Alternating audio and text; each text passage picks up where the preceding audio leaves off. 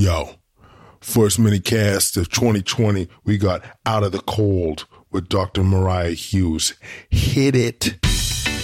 Welcome to Solving Healthcare. I'm Cordial Care Mantang. I'm an ICU and palliative care physician here in Ottawa and the founder of Resource Optimization Network. We are on a mission to transform healthcare in Canada. I'm going to talk with physicians, nurses, administrators, patients and their families because inefficiencies, overwork, and overcrowding affects us all. I believe it's time for a better healthcare system that's more cost-effective, dignified, and just for everyone involved. Before jumping into it, I want to tell you about our sponsors. First one, BetterHelp.com.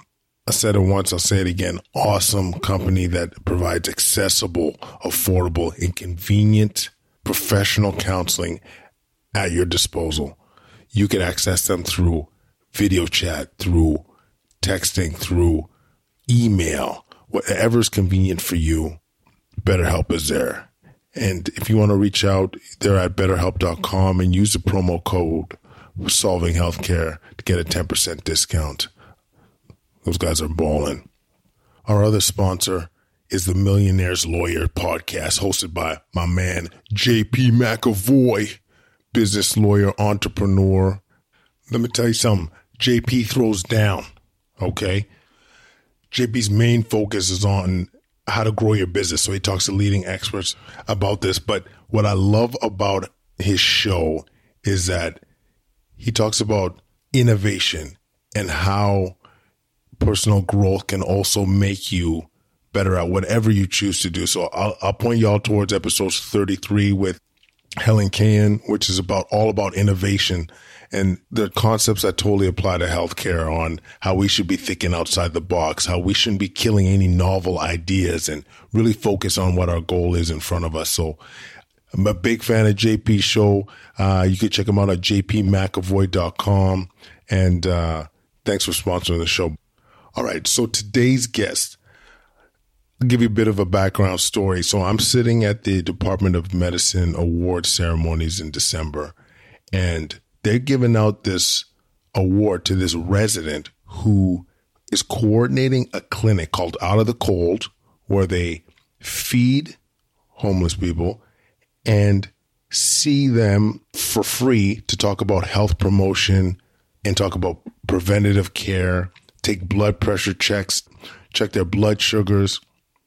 And I'm like, man, this is beautiful. Really, working towards making our community better, working with the vulnerable patient population. And I'm like, we need to celebrate this, like similar to episode 9 with Jeffrey Tumbrell. Mariah Hughes, she's a third-year resident in internal medicine, future infectious disease doc. She'll be going to Toronto to become an infectious disease doctor. And she coordinates this clinic, and they see patients once a week during winter months, once again, to feed and to see these patients. And I'm just so proud of what they do at the clinic. And this is 30 trainees that help coordinate this, and they take time out of their busy schedule to make sure that people are getting great care. So I'm just so proud of what they do, and this show is all about them. So without further ado, Dr. Mariah Hughes, how are you today? I'm good. How are you? I am wonderful. We are actually ending our day in the ICU. It's been a pretty busy time over the holidays, wouldn't you say? Yeah, it's been a busy couple of days for sure. Yeah, but we're surviving.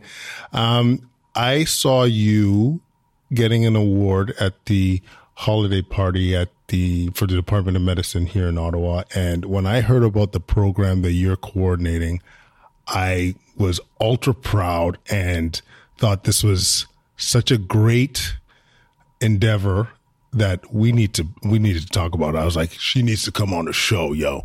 So why don't you tell us a little bit about the program? Yeah. So, the Department of Medicine, I guess the internal medicine program, has a clinic that we run called Out of the Cold. And that's mostly a preventative health clinic. It's been going on now since about 2016. We do every Saturday from November to March. So the coldest months of the year, we work in conjunction with the Knox Presbyterian Church. They have a hot meal that they serve every Saturday to people who are vulnerable or relatively underserved. And we have started to operate this preventative health clinic in conjunction with that. Wow. And in terms of what's a normal clinic day like? Yeah, so the clinic starts in the evening. We run for about an hour and a half. And during this time, the hot meal itself will serve about 200 people in the evening. And we see anywhere, depends on the day, but anywhere between 5 to 15 up to 20 people, mostly on a drop-in basis. So they know that we're there. We've been there for a couple of years now, and they just kind of come in as they see fit. And if they have questions or concerns, they come and chat with us. Wow. And you get a chance to fully examine them if need be, have conversations about preventative medicine. So it's fairly interactive. Yeah, encounter. We usually have anywhere between 2 to 4 residents available, internal medicine residents. And we have some limited kind of basic supplies. So we have stethoscopes and blood pressure cuffs, thermometers. We have some basic wound care supplies and a lot of information. And we don't have any formal clinic space, but we do have usually tables and chairs. So we can do kind of a bedside assessment if we need to. Amazing. And this runs every week. And to run such a clinic, what kind of costs are associated with it? So it's actually pretty cheap to run. The biggest cost we have is really time. It's resident time. We have about 35 residents that help rotate through the internal medicine program.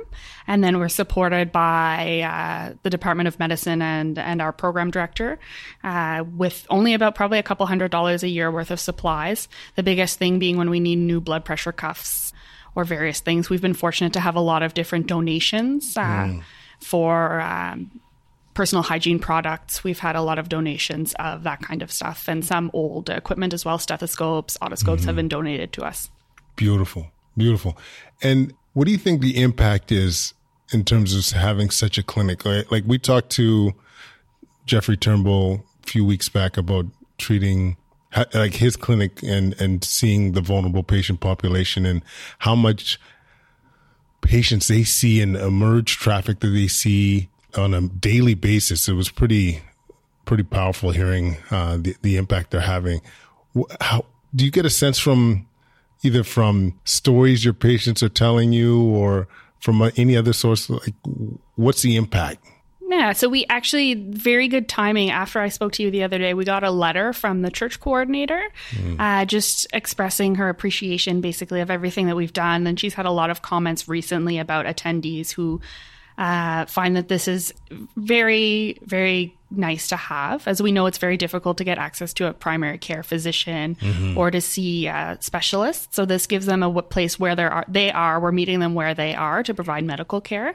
And I think that in itself has probably diverted a lot of visits to the emergency department, especially for non-urgent types of things that we can deal with. We also have the ability to refer to specialists from the clinic if we need to.